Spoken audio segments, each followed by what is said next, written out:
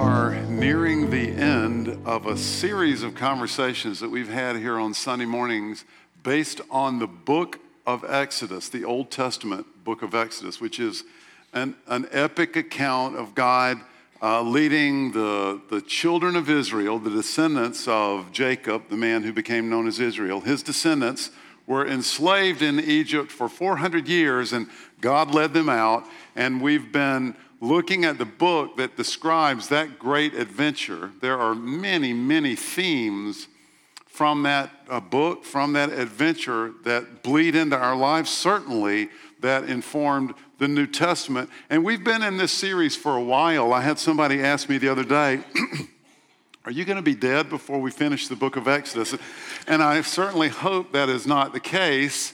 We're going to wrap up several of the chapters together over the next couple of weeks. So we're getting very near the end of this story, but I don't want us to miss today. Because today, there's just a profound truth for us that I pray that God will apply to our hearts and lives and bring to mind, bring to our memory. And speaking of that, let's pray right now. Father, we offer up our hearts and our minds and our ears to you this morning. We're listening.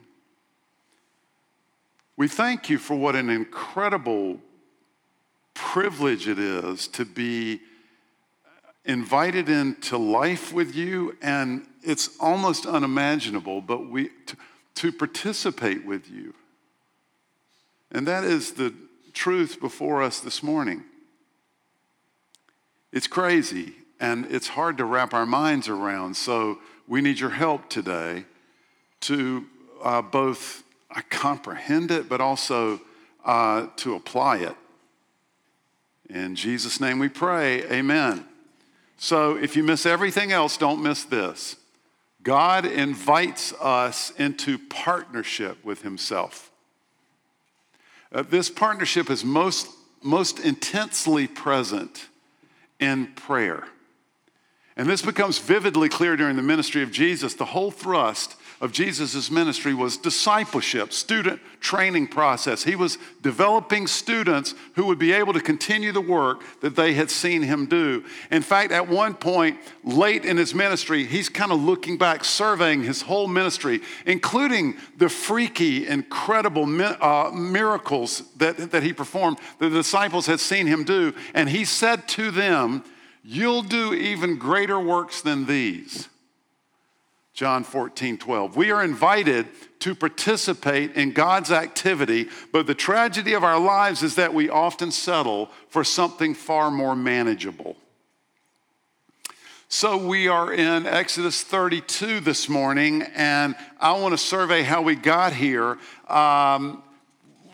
Moses has this interaction with Pharaoh. There's a bunch of plagues. They get released. They cross the Red Sea, and they wander in the desert for a little while until they get to a place known as Mount Sinai. The scholars don't know where Mount Sinai is exactly. They camped at the foot of Mount Sinai. And then in Exodus chapter 20, Moses is invited up on the mountain by God. He goes up, and the mountain is kind of subsumed by a cloud of God's presence. And while Moses is up on the mountain with God, God gives him the 10 best ways to live, or the 10 commandments. And that was in Exodus chapter 20. And then in addition to that, he gives him the first of a long laundry list, but this is the first download of Exodus 21 through 23, a bunch more regulations that help regulate and modify and govern their lives together as a nation and as a people. Moses comes back down the mountain, reports to the people. They're very excited, and they have this covenanting ceremony, this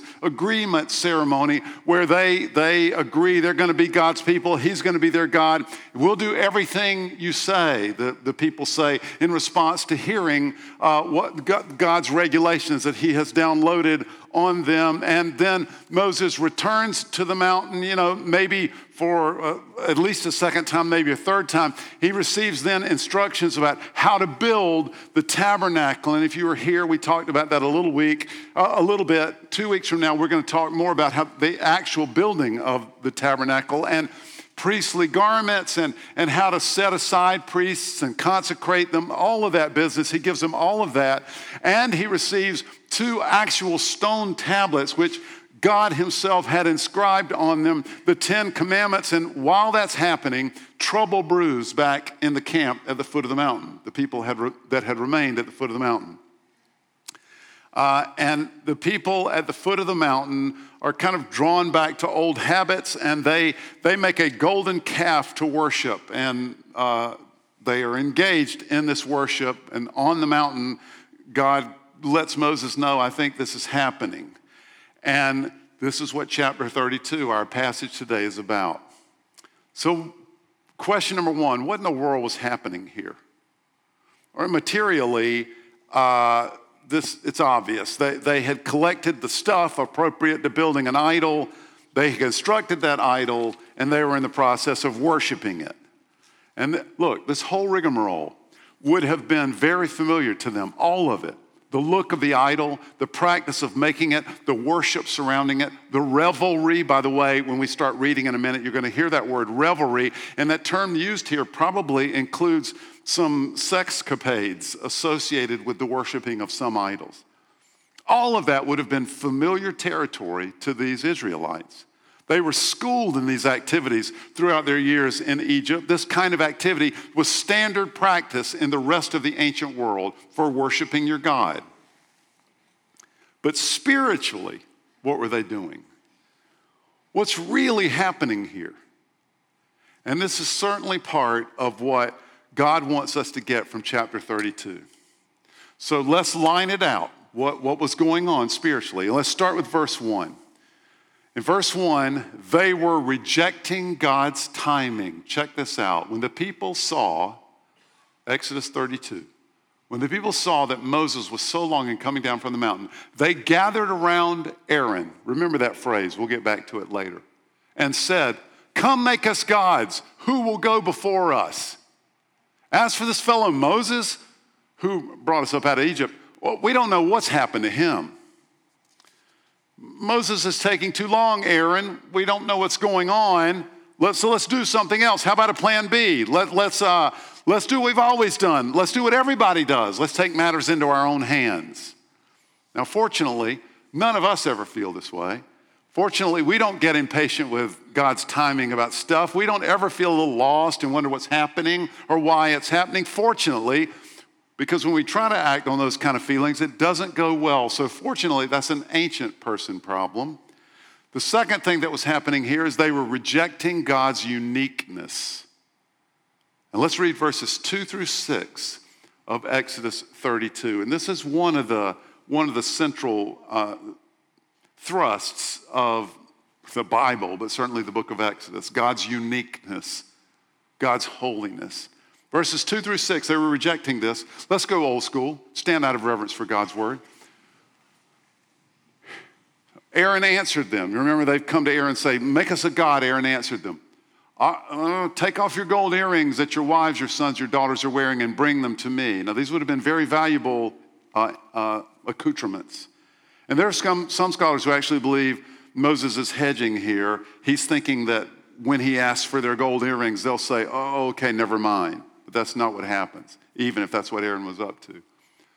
So all the people took off their earrings, brought them to Aaron. He took what they handed him and made an idol, or fashioned an idol cast in the shape of a calf, fashioning it with a tool. Then they said, these are your gods, Israel, who brought you up out of Egypt. That's interesting. We'll touch on this in a moment.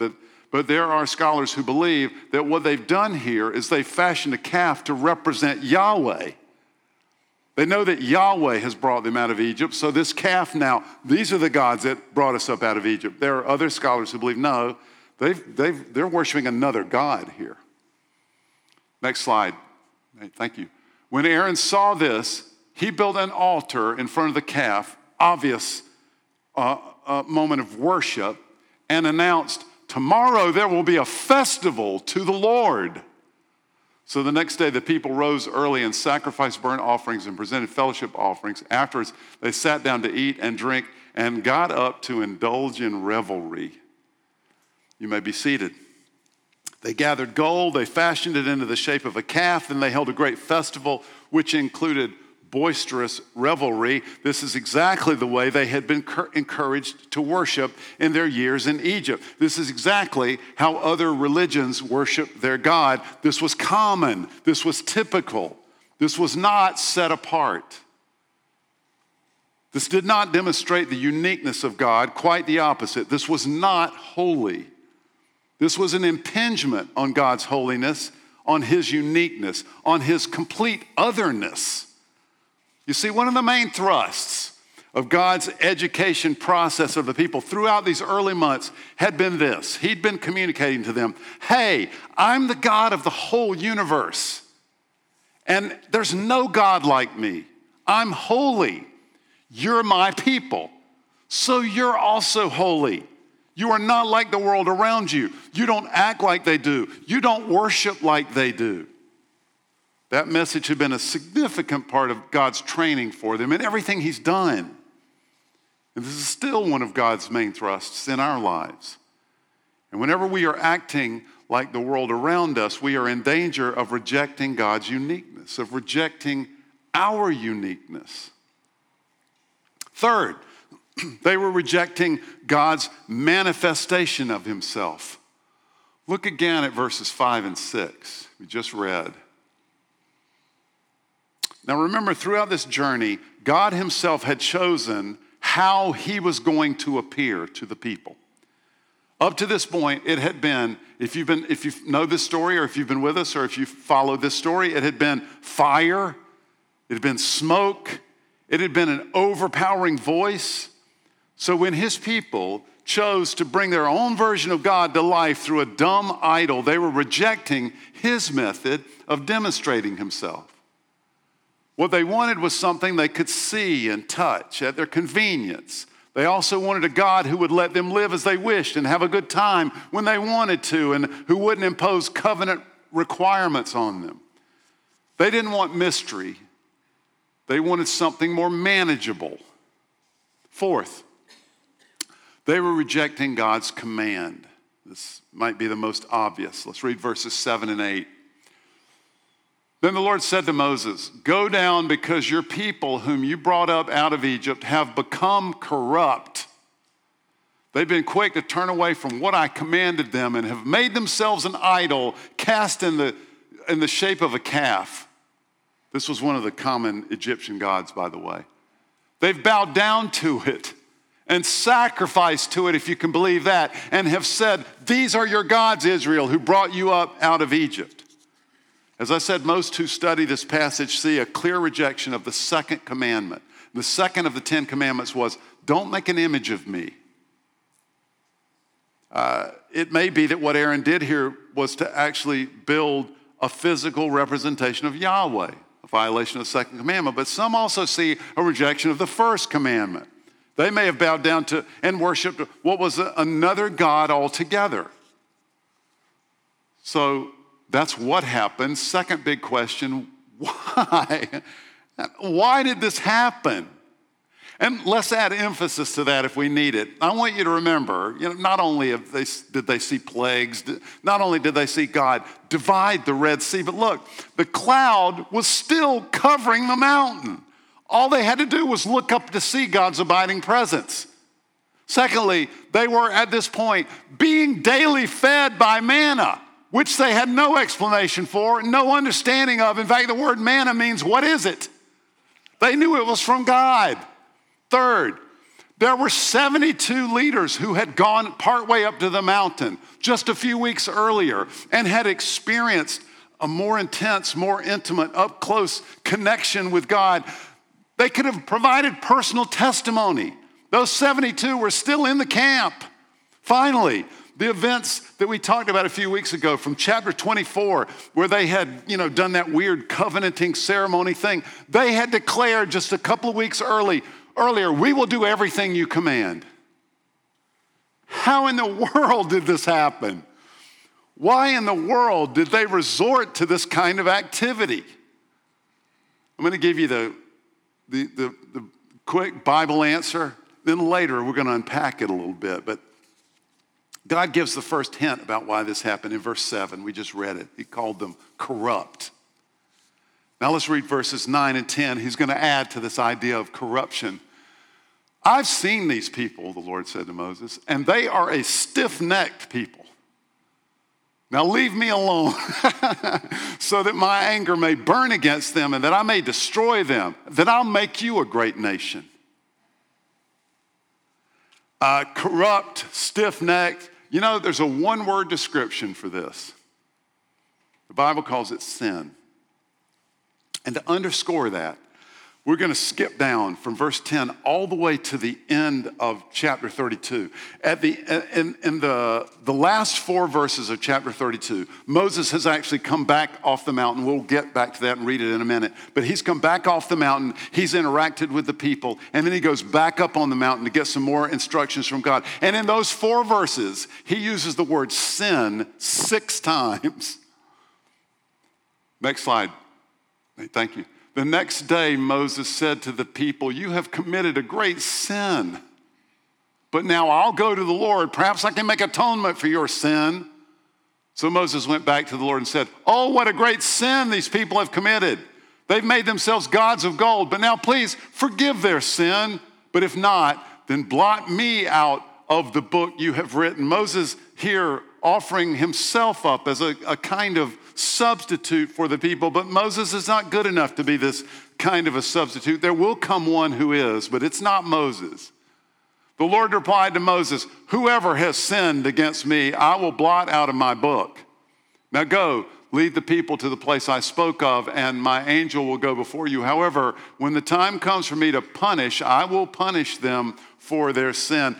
Make no mistake, God makes it really clear that what has happened here is sin, right? In short, sin is how this happened, and this is exactly how sin operates. So let me give you the giddy-up of sin as if any of us need to be educated. First of all, sin gets impatient with God.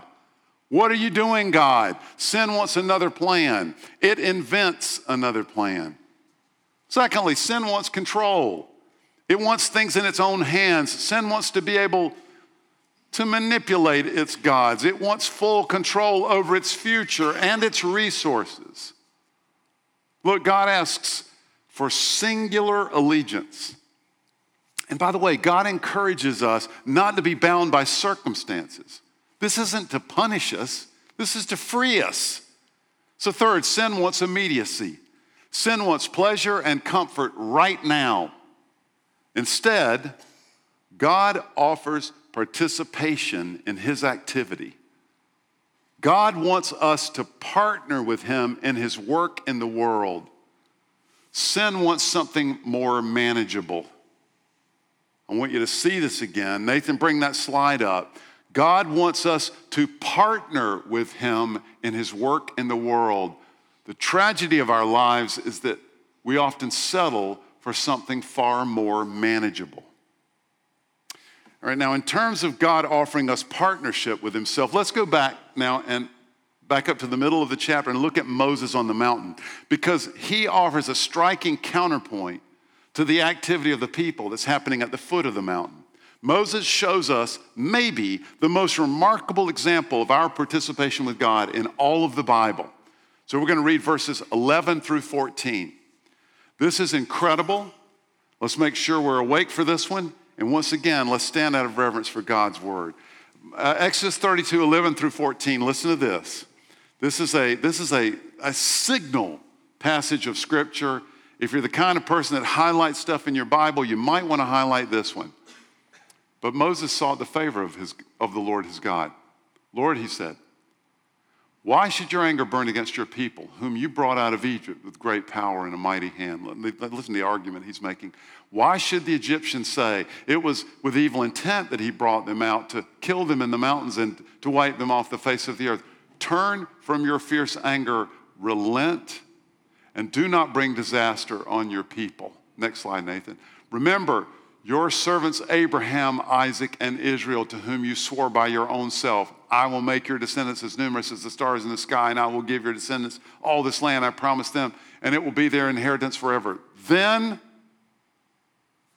the Lord relented and did not bring on his people the disaster he had threatened.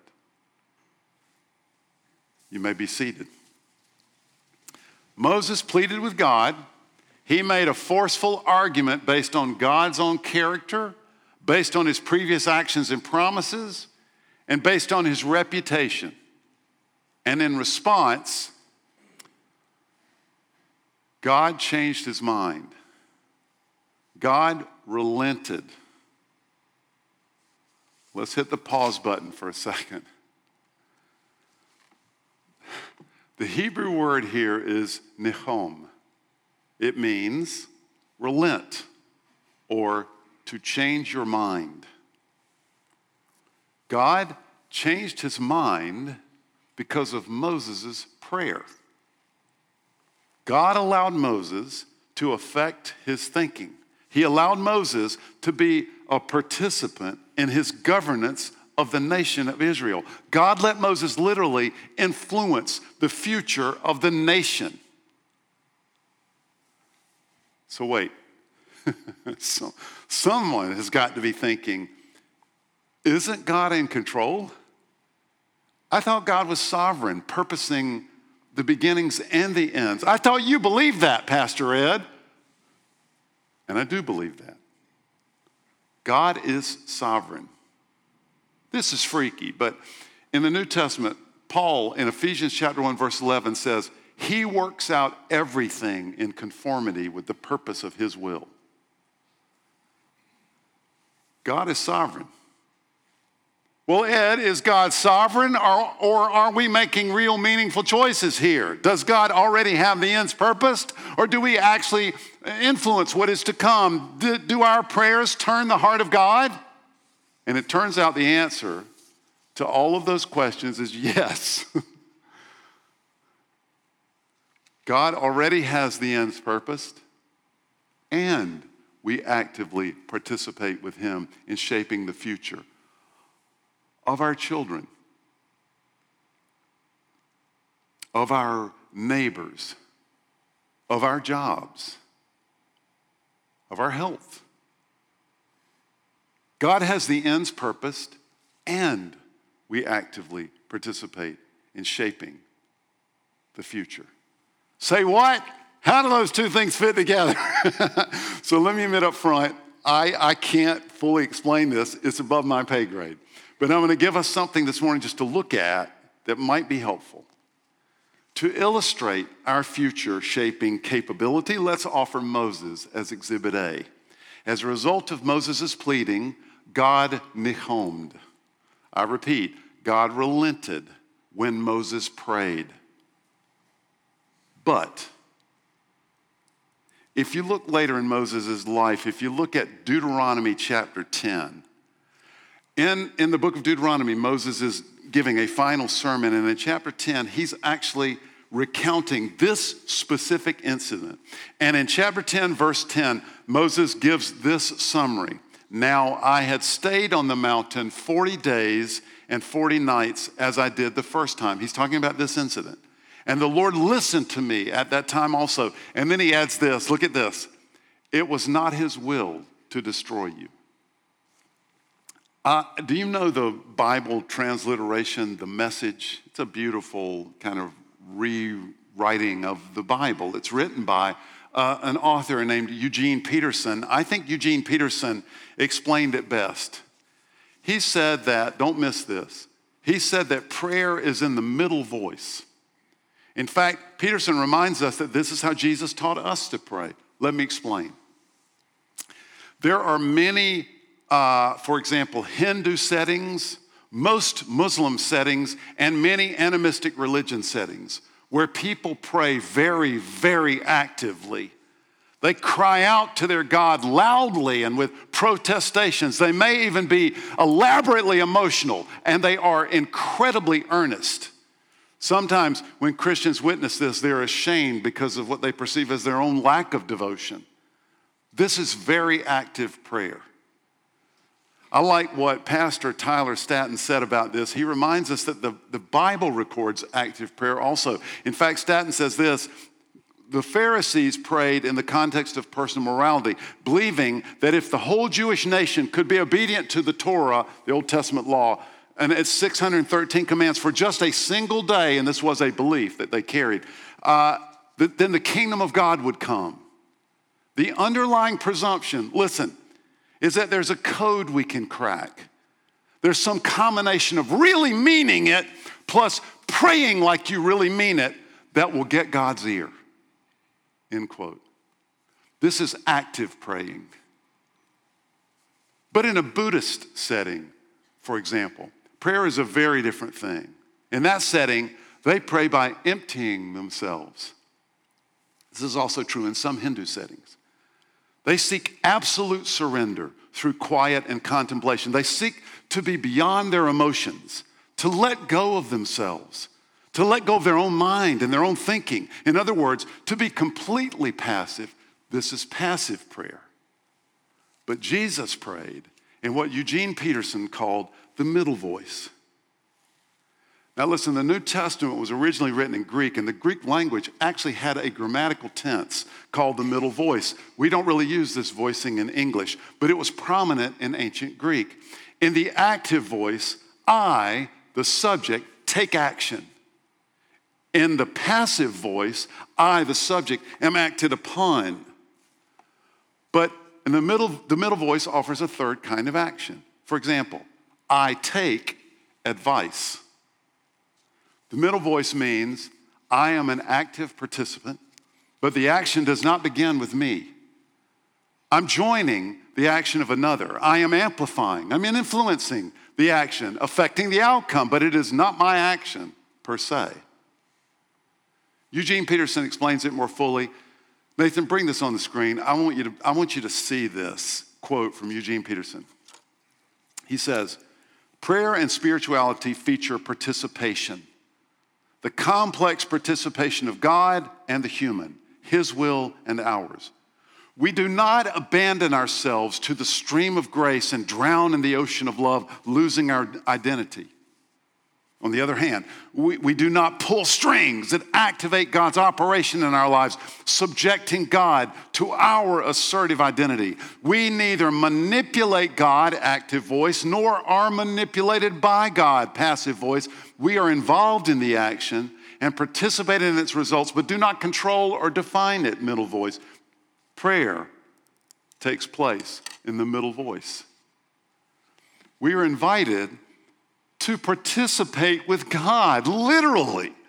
And this is where real power is defined, suburban Americans. This is where our power is found, in participating with God. And this is why obedience is such a big deal. It's not because God is like some tired parent in the grocery store who doesn't want his kid bugging him.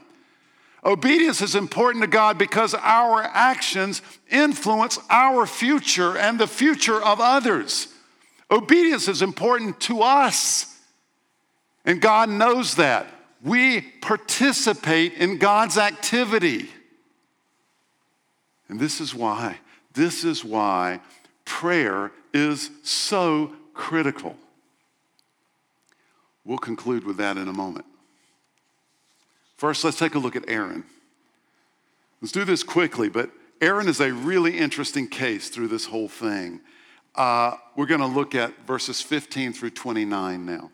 So Exodus 32, chapter 32, verses 15 through 29. Moses turned and went down the mountain. He's had this interaction with God with two tablets of the covenant law in his hands. They were inscribed on both sides, front and back. The tablets were the work of God. The writing was the writing of God engraved on the tablets. And when Joshua, who'd been partway up on the mountain with Moses, when Joshua heard the noise of the people shouting, he said to Moses, "There's the sound of war in the camp." Moses said, "Wait, it's not the sound of victory. That's not the sound of defeat. That's the sound of singing that I hear." Next slide, Nathan. When Moses approached the camp and saw the calf and the dancing, his anger burned, and he threw the tablets out of his hand, breaking them to pieces at the foot of the mountain. He took the calf the people had made and burned it in the fire. Then he ground it to powder, scattered it on the water, and made the Israelites drink it. He said to Aaron, "What did these people do to you that you led them into such a great sin?" Let's keep going, Nathan. "Don't be angry, my lord," Aaron answered. "You know how prone these people are to evil. They said to me, 'Make us gods who will go before us.' As for this fellow Moses who brought us out of Egypt, we don't know what's happened to him. So I told them, 'Whoever has any gold jewelry, take it off.' Then they gave me gold and I threw it into the fire. And out came this calf." Moses saw that the people were running wild and that Aaron had let them get out of control, so become a laughing stock to their enemies. So he stood at the entrance of the camp and said, "All right, whoever's for the Lord, come to me." And all the Levites rallied to him. And you're just going to hear how fierce this business of holiness and sin is here. Then he said to them, "This is what the Lord, the God of Israel, says. Each person strap a sword to his side. Go back and forth through the camp from one end to the other." I don't know what was happening here. I don't know if there was some testimony being asked for, the examining witnesses. Each killing, even his brother and friend and neighbor. And the Levites did as Moses commanded. And that day about 3,000 of the people died. Then Moses said, "You guys have been set apart to the Lord today, for you were against your own sons and brothers, and he's blessed you this day."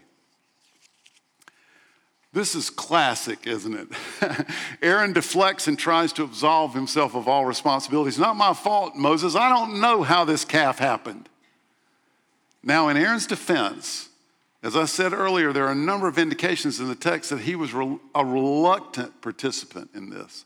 That phrase I told you to remember from verse 1, they gathered around Aaron. Well, that same phrase is used in a completely different incident, completely different context in Numbers chapter 16, verse 3, and it's translated, they came as a group to oppose. In other words, it seems like the crowd saw Aaron as an obstacle. Still, he caved. He gave in. And then he refused to take responsibility. Just like us, Aaron was offered the job of future shaper. He was invited to participate with God, but I believe it required too much courage for Aaron. So he settled for something more manageable to please the people around him.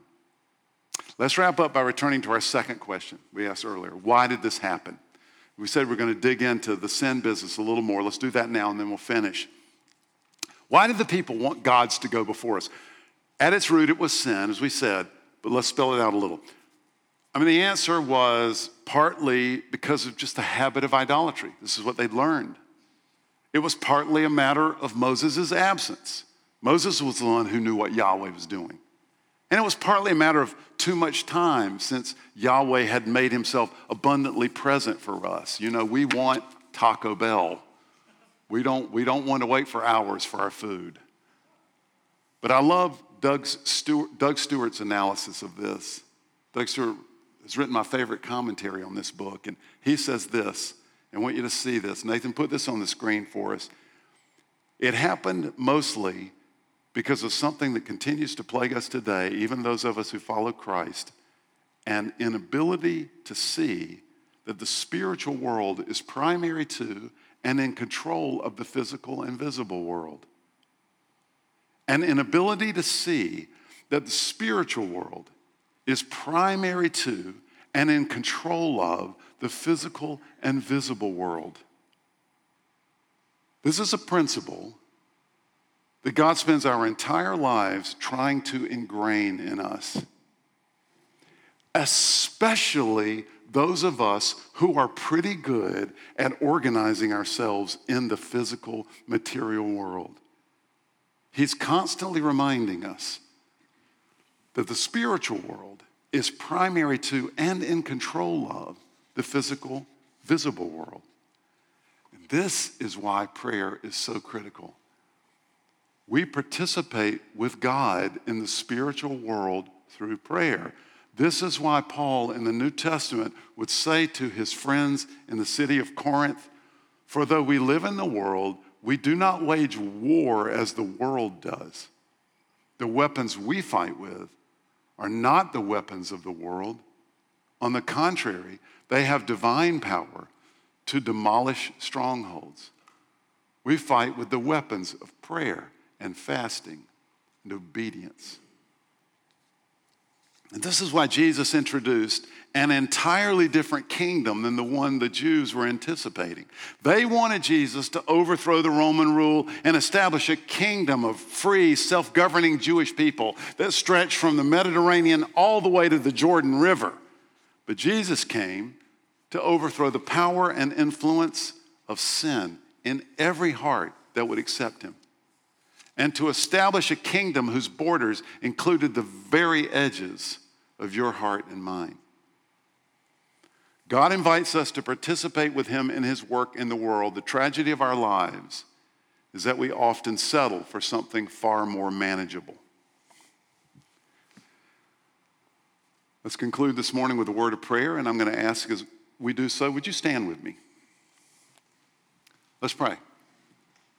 As we go to prayer this morning, I want you each to think of that thing or things which are most stressing, most worrisome, most grievous, most difficult to bear. I want you to think of the person or two or three who are most important in your life, closest to the center of your heart, closest either to the joy or maybe the wound of your heart. I want us to recognize and grab hold this morning of the profound truth. We participate with God in those affairs. Let's pray. Father, I want you to bless us. We're bold enough to ask in these next few moments, and we're going to join our hearts with yours. And we're going to plead our cause. Jesus, we heard you when you said that greater stuff would happen as a result of our lives than happened through yours. That's hard to believe. Help us with our unbelief this morning. For some of us, Lord, we're thinking of our parents. Some of us are thinking of our children. Some of us are thinking of a significant other, or the ache over the lack of a significant other. Some of us are thinking of a financial loss, the death of a loved one,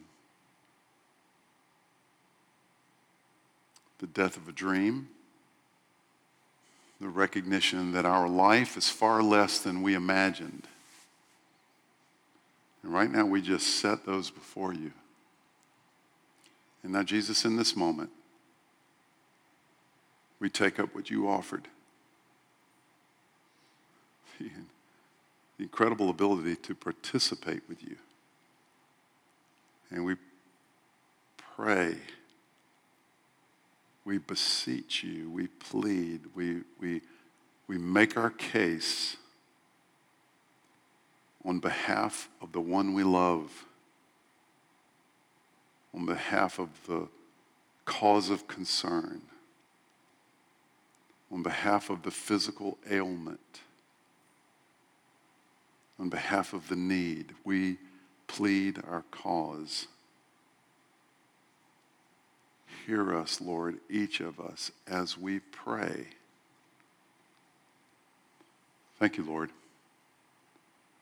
Hear our prayer. In Jesus' name, amen.